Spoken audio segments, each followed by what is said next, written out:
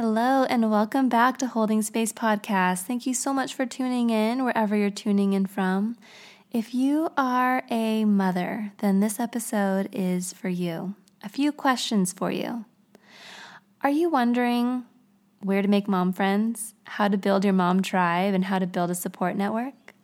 Are you an introvert? Do you feel like making mom friends kind of feels like dating? Do you feel like there's so much information out there and you're trying to figure out how to sort through all the noise? Do you have a hard time in the gray areas of life? Are you somebody who really wants to know what the right answer is? Do you struggle ever with perfectionism? If any of these things feel relevant to you, then this episode is for you. I sit down with my friend Renata Cameron. Renata is a licensed marriage and family therapist.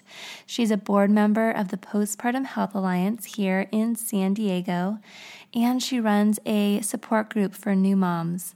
Renata and I hit all these points in today's episode. I hope that you find it useful and you find some gems and wisdom that you can connect to and relate to in your own life. Let's jump in right now. You're listening to Holding Space Podcast with Dr. Cassidy Freitas, licensed marriage and family therapist. The information shared in this podcast is not a substitute for seeking help from a licensed mental health professional. Now, let's jump in. Hello and welcome back to Holding Space Podcast. In today's episode, I am sitting with my good friend Renata Cameron, who's a licensed marriage and family therapist.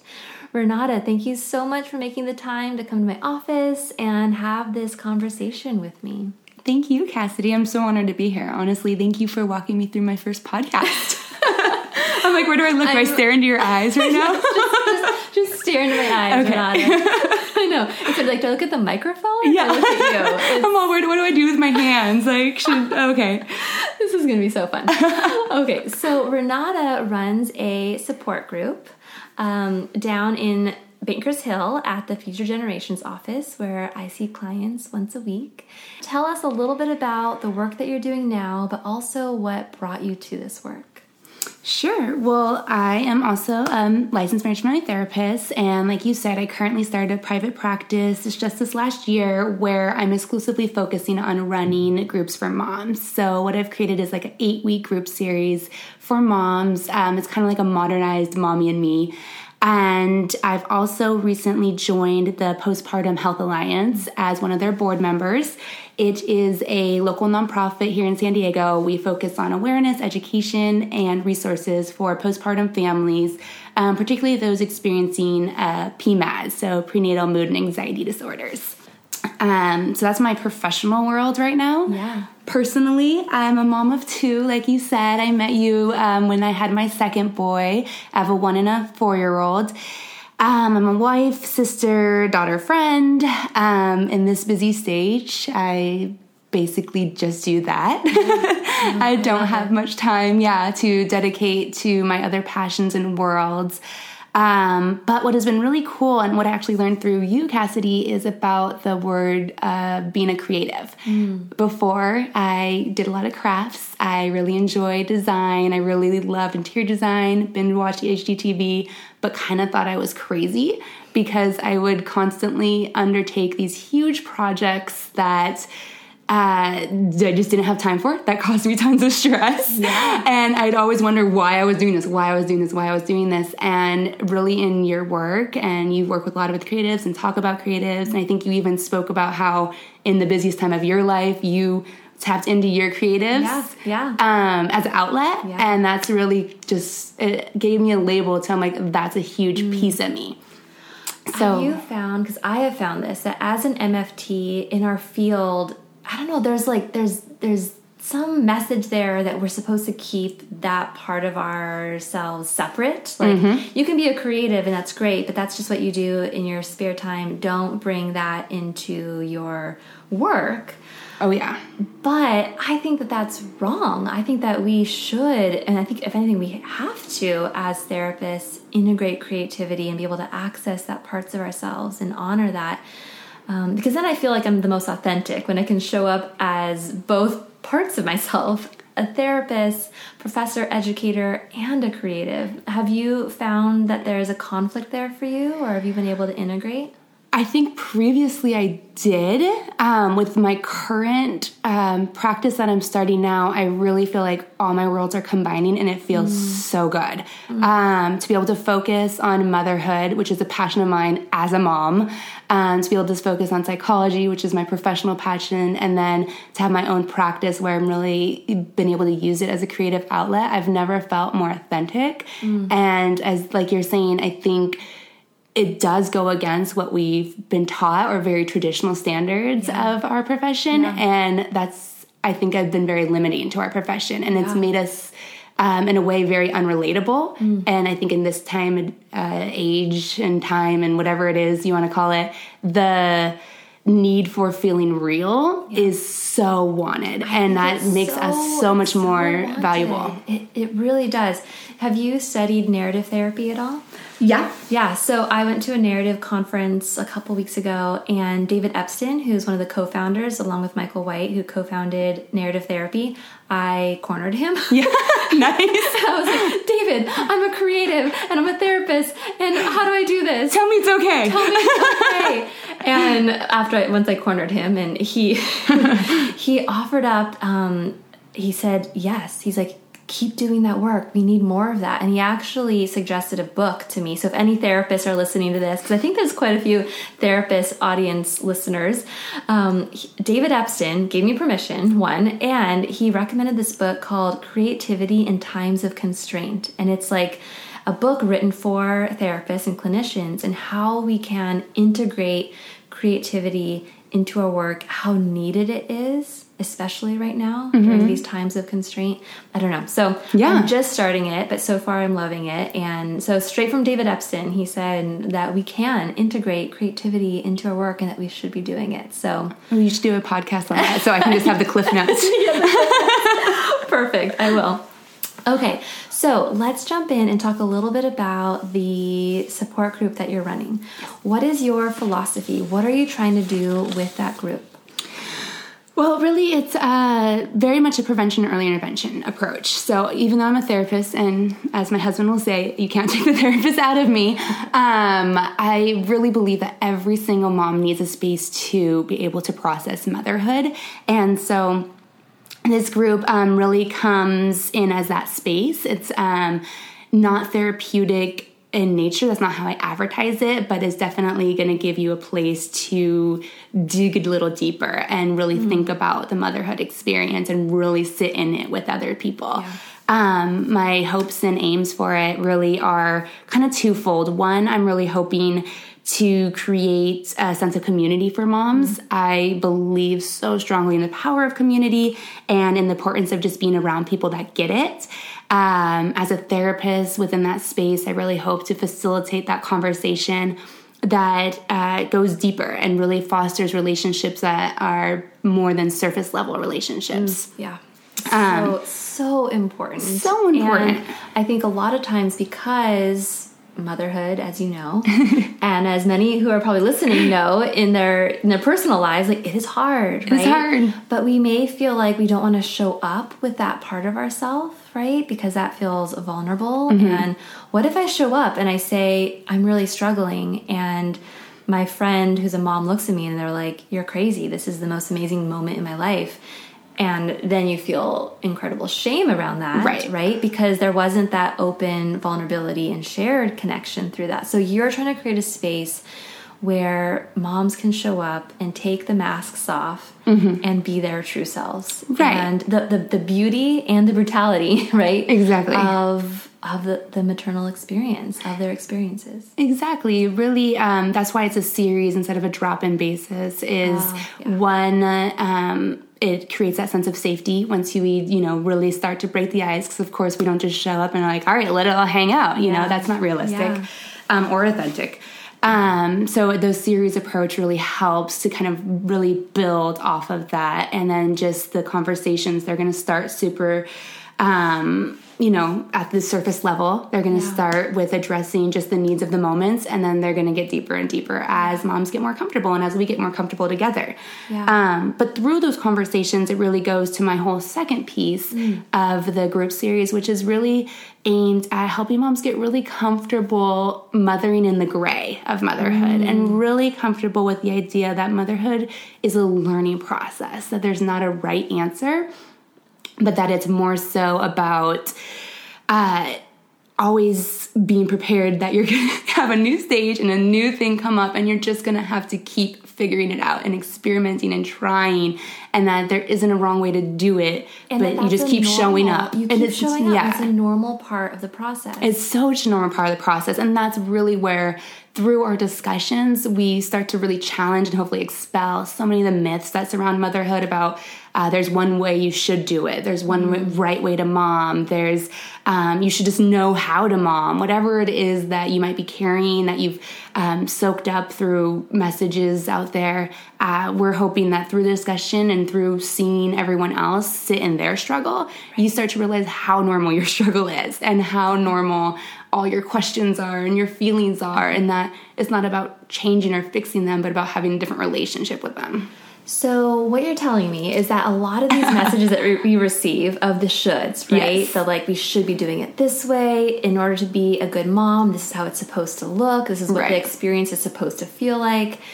You're telling me that these shoulds then potentially shift into sort of all or nothing, black or white thinking, where like all of a sudden it's like, it's either if I do this, if I have to do this, and it has to be done this way in order for me to be a good mom, in order for the experience, or the experience needs to look like this one way in order for me to feel like I was meant to be a mom. Right. But what you're saying is that in the work that you're doing through these groups, it's about building comfort with the idea that there are so many shades of gray in between the black or white. And this isn't 50 Shades of Grey. There's like millions shades. Unless that's what you're into. Unless that's what you're into. Whatever you want to do. No right way. But there's a million shades of gray and a million ways in which motherhood can look. Okay. So what are some of these myths that you think need to be dispelled? Well, I mean, I think what the myths that need to be expelled, again, go back to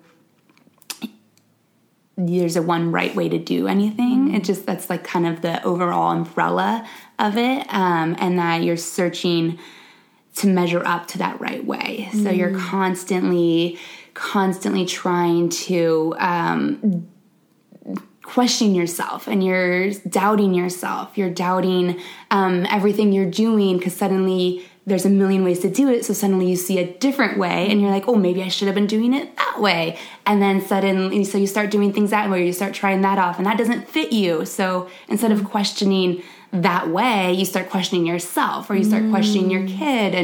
And it just kind of takes you down this rabbit hole and ping pong game of not knowing what you're supposed to be doing, because you're so holding on tight to this idea that there is something you're supposed to be doing. There's a way you're supposed to be feeling.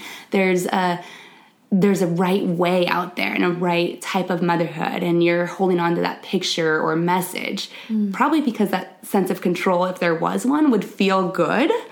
Totally. But there isn't, and we have to get used to that gray and that vulnerability, that there really isn't an answer out there that you can just find and make things easy.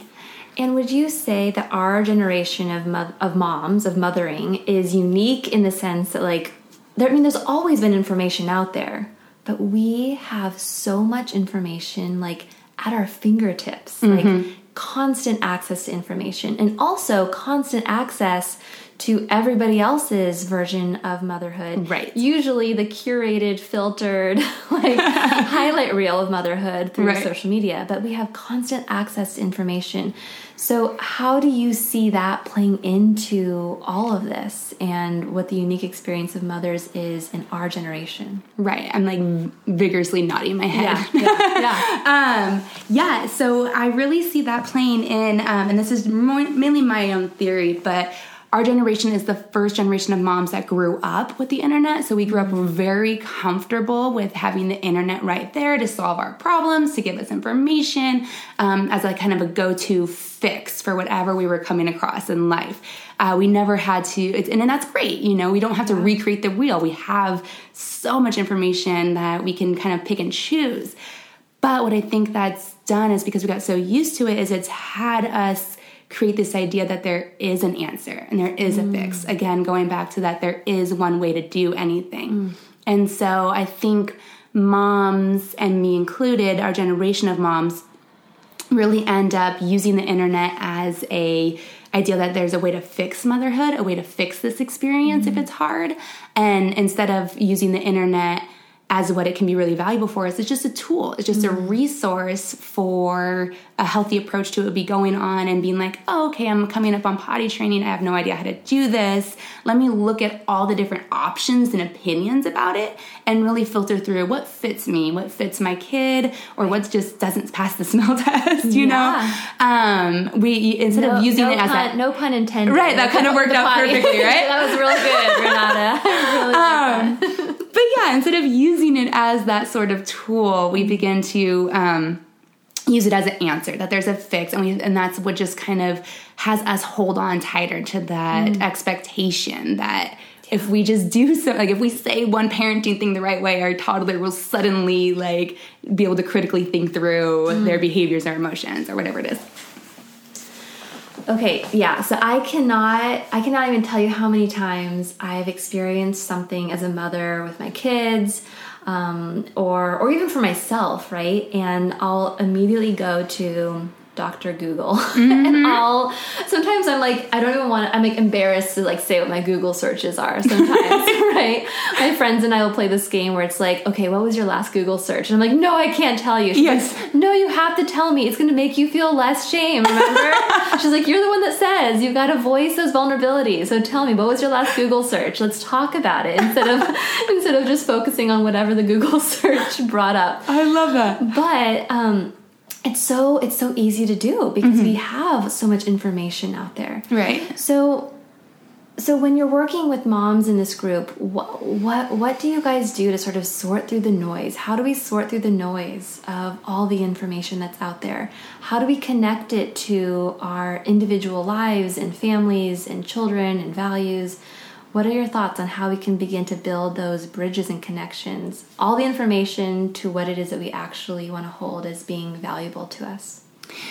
Well, I think, like you said, with your Google questions, the conversation is really what ends up doing that for you. So just having that space to have that conversation, whether it's moms like saying things they didn't even know they were thinking or feeling, and because they get caught up in a conversation, or whether it's them hearing someone else put words to thoughts and feelings they didn't even know they had. It's really this magical dance that happens in the conversation and having real conversations, you know, not those surface level conversations, but being able to really talk about the inner world that you're experiencing. I think that in of itself begins to, one, not fix it, because, right, like even a therapy isn't about fixing someone or changing someone. It's just about helping them have a different relationship with whatever they're doing or with who they are, so that maybe that in of itself will create change.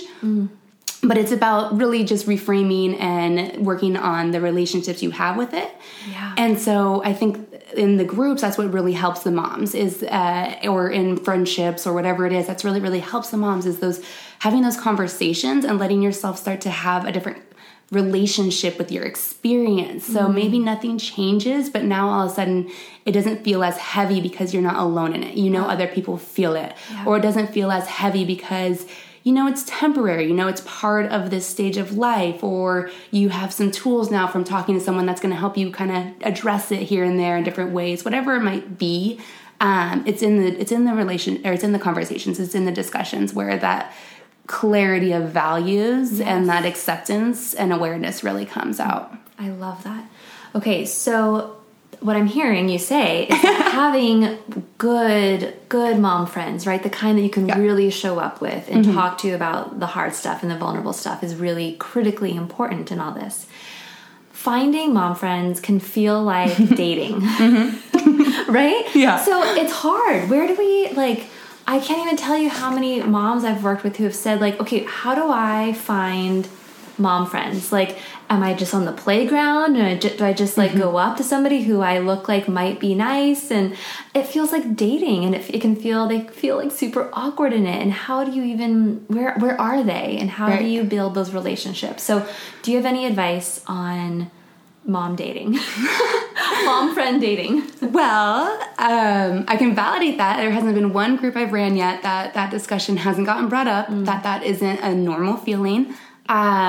Just making adult friends in general, let alone mom friends, is super hard. You know, life gets super busy, schedules get super busy when you're an adult. It just doesn't happen. But it is so important. And I'm not sure what advice I have, since I like kind of created groups helping moms avoid that. And that's like what I wanted to avoid as a mom. Yeah. But I'm hearing in that one thing though is that joining support groups, like joining something, right? Like, so taking it can feel like a risk, right? Because it's like, okay, I'm going to show up, and what's it going to look like? I don't know what to expect potentially. But taking that step and potentially what feels like a risk of joining something. And that's where I was going to say. I was going to say that the one thing I can offer is the promise that most moms out there are so freaking awesome, and that they want the same things as you, and that you have to just put yourself out there. You have to push through, the ideas or whatever it is that's preventing you from saying hi to someone that looks nice, or going to that park or library story time, or joining that group. And really put yourself out there again. The mom petition, the mom shaming, I think that prevents a lot of people because they feel vulnerable. They get scared again of, Did you say mom petition? I've not heard that, but I love that. That captures a lot of experiences, I think, that moms that moms have. Yeah. Of feeling like it's a competition of like, oh, who's on the best schedule? Is your kid crawling yet? Right. How many words can your kid say? And you gotta just move through. You gotta, like if you sense that, then it's like, okay, remind yourself that's on them. That's like something internal with them if that's coming up. Right. It's not on you.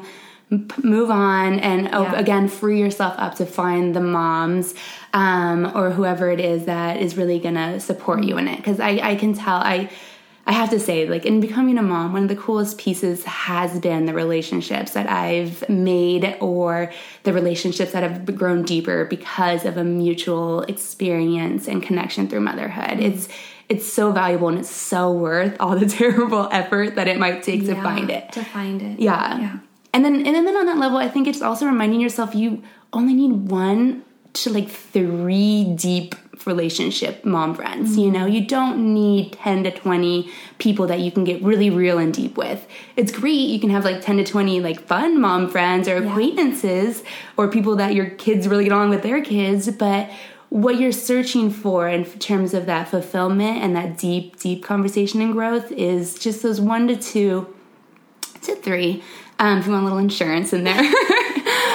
Friends that just get you, and that you can be real with, that you get them. And those are the ones you want to make sure that you're putting your effort and you're being the friend that they need also. You want to put your own responsibility into it of the 2-way streak, and make sure you're not getting too caught up with all this dating out there that you're forgetting you already have some solid relationships that you want to be really investing in, pouring into. Exactly. Okay. Good words. I like those words. So what about the introvert mom who's listening to this right now and is like, okay, I need to build those like deep connections, but I also, as an introvert, have a deep need for alone time. And I can't tell you how many moms I work with, and like part of the struggle that comes in motherhood as an introvert is you are somebody who literally, genuinely, desperately needs alone time to just refuel and re-energize. It's not just that you're shy, it's like you really just need that alone time. And being a mom, when you are potentially surrounded all day long and being touched all day long, I mean, I can't tell you how many times I've literally pretended to be going to the bathroom just to get alone time. Like, mama's got to go to the potty. Like, I don't really. Does that work for you? Because they follow me. I'm like, so how did you, like, lock them out? Like, no, I mean, being totally honest, like, most of the time, the little fingers are, like, underneath the door, and, like, they're pounding, and I open the door, and I'm like, what, guys? And you just start crying, no? And that's when I figure out I need to leave the house to get alone time. But what about for the introvert mom who's listening, and is like, I don't know, do you have any input or advice for the introvert mom who also needs to be alone, you know? Yeah, that's me. I can completely relate to that. My best advice for that is to schedule in the in-person connections and mom dating, or at this point, play dates, and to focus on quality.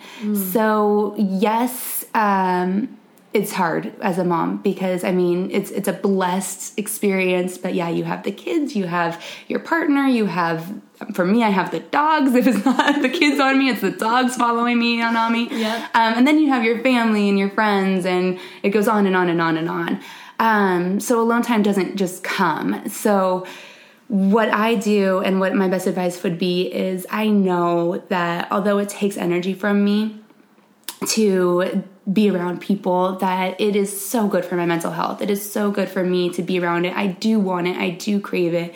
And so I kind of make little goals for myself. I schedule in, I want to have at least 1 or 2 play dates with some of my, handful of my really best mom friends that I know I'm going to have really nice conversations with. Yeah. They'll be broken up because, there's kids in the room.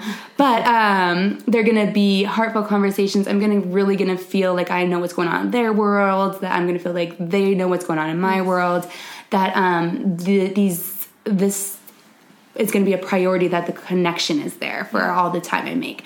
So for me, that means reminding myself I don't have to say yes to the bigger, they have so much events out now for moms where you get together. For me, it's not about being around moms. It's about those connections again. So for that introverted mom, it'd be like, okay, remind yourself it's okay to say no to all the things that maybe sound kind of cool, but are just going to suck energy you don't have away from you, and say yes to the ones that you're going to walk away feeling better from. Yes. And giving yourself permission to say sometimes it is okay sometimes to say no to no to even those like one-on-one connections. Like maybe there's somebody who wants to come and like hang out during nap time, and you're like, you know what, I actually need to use nap time today just to refuel, and I know that I need that, and that's okay. But also recognizing, as an introvert, you may then kind of feel more comfortable in doing a lot of that. And so I get stuck into my own little world real quick. Totally. So then also though, being really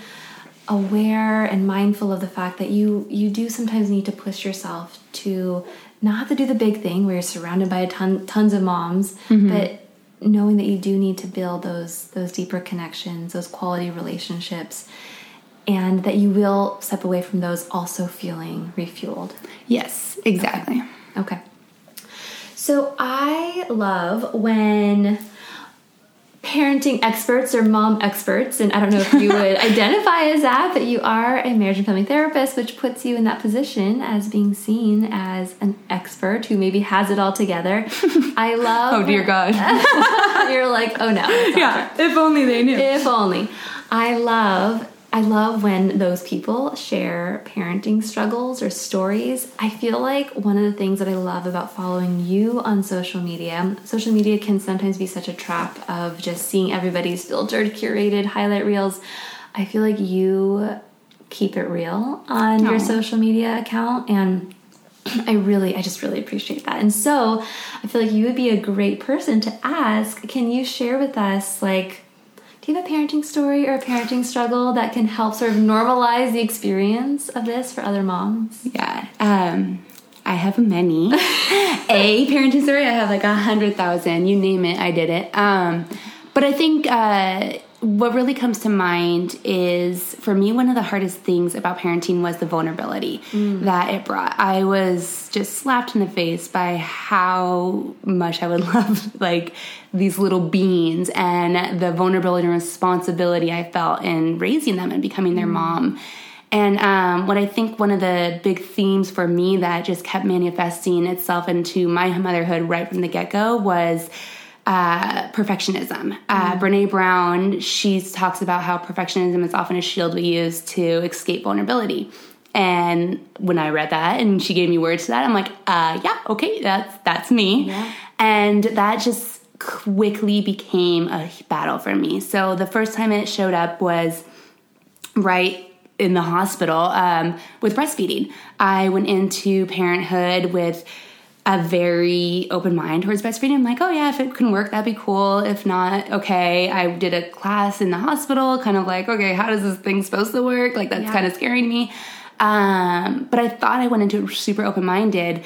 When I had my first son, he was like a piranha. Oh my God. Yeah. Like, I don't know how real you want me to get, but he was like a piranha. Nothing was ready for that. And it was about 6 weeks of just toe curling pain that I experienced breastfeeding. I had a very similar experience. Oh my God. When it was getting time to feed. Yeah. I would have to hold my husband's hand because I kept cracking and I ended up getting mastitis. And so anytime my first child would latch on, it was like toe curling. It felt like shards of glass. Exactly. Ripping through my nipples. And I would be dreading the feedings and like it was so hard. But I think, beyond, like, I probably should have sought out help for that. But beyond the actual, like, surface level of why it was hard, what struck me was how much tied into I had to do this in order to be a good mom, in order to, like, win my first parenting challenge, that I didn't continue breastfeeding because I wanted to. I continued because I felt like it defined me. I had to. And I think, looking back, I'm able to identify that. But I think that was the first time, this idea of if I could just do everything perfect and everything's going to be okay, manifested. And then once I got through that hurdle, it manifested in returning back to work. I had always planned on returning back to work. I'd worked hard to get to where I was, and all of a sudden I would just come home crying every day because I felt like I wasn't showing up at work the way I wanted to show up. I wasn't showing up at home the way I wasn't showing up. I wasn't able to maintain the perfectness, right? Yeah. I wasn't able to be everything to everyone. And again, the underlying pattern behind all of it was just this idea of feeling so unbelievably vulnerable in motherhood and overwhelmed by the responsibilities that I was trying to be this perfect person to escape that. And perfectionism has a way of whispering in our ear, if you just act perfect, do perfect, look perfect, if everything is perfect, then nobody will see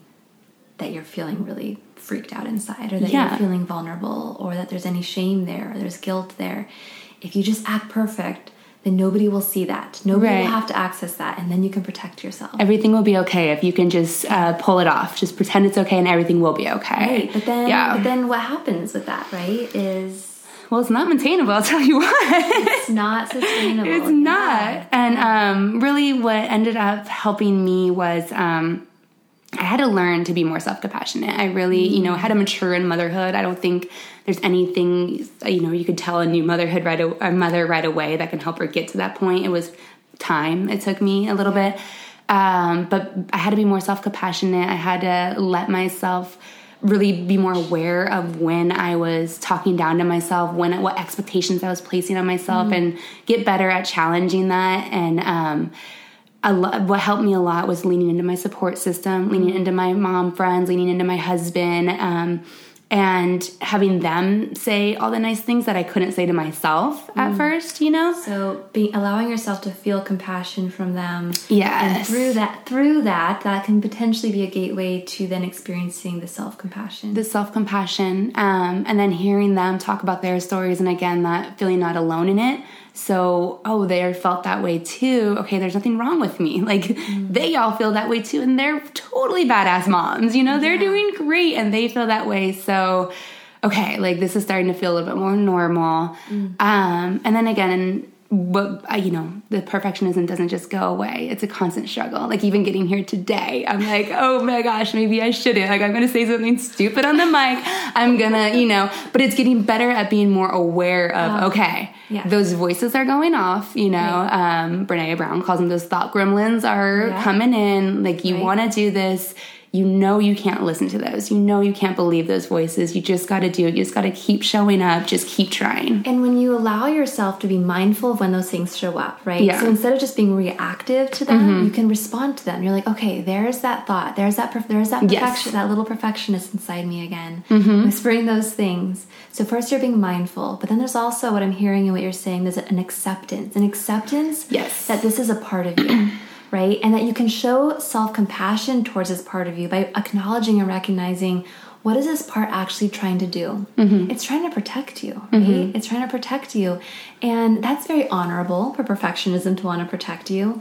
But there are times when that doesn't serve you and it's not actually working, right? That's actually not what's called for. Right. And so in the mindfulness, awareness, and acceptance and self-compassion, you're able to create this space where then you can recognize, okay, actually, what do I want to do in here? So instead of being reactive, I can be responsive. And in that space, you can choose to connect with a support person, right? Or look at what your values are and who do I want to be as a mother in this space, right? For you today, you decided you want to do the podcast. Like there was I showed up. You showed up, and thank goodness. I took a wrong turn and almost didn't, but I got here and pushed through it. Literally did that. Literally did. But there was some value in there, and thank goodness, because then you were able to come in here and share your gems and wisdom with us.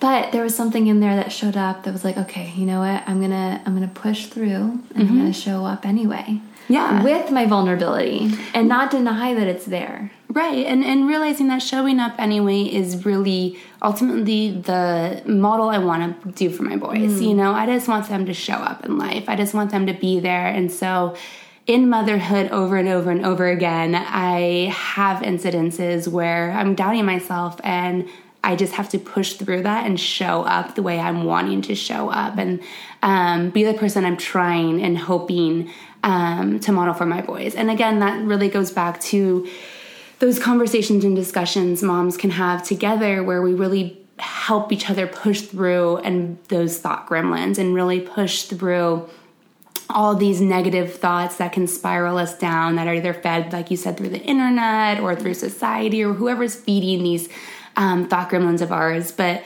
having that space and that community that helps you push through it so you can connect over and over again to the joy of it and just be proud that you showed up is really what it's about. I love that. Okay, Renata, where can people find you so that they can find, if they're local, they can attend one of your support groups, but just also to be able to find your work? Yeah, so my website for my groups, if you're a San Diego mom and want to join me, is sdmommyandme.com. And on the internet, I have an Instagram. It's at Milestones Mommy and Me, which is what I named my practice. And I'm on Facebook at Milestones Mommy and Me. You've been listening to Holding Space Podcast. I hope you enjoyed the information that was shared in this episode. If you did, you might want to subscribe and be the first to hear about future episodes as soon as they air. Thank you so much for sharing this space with me. Have a great day.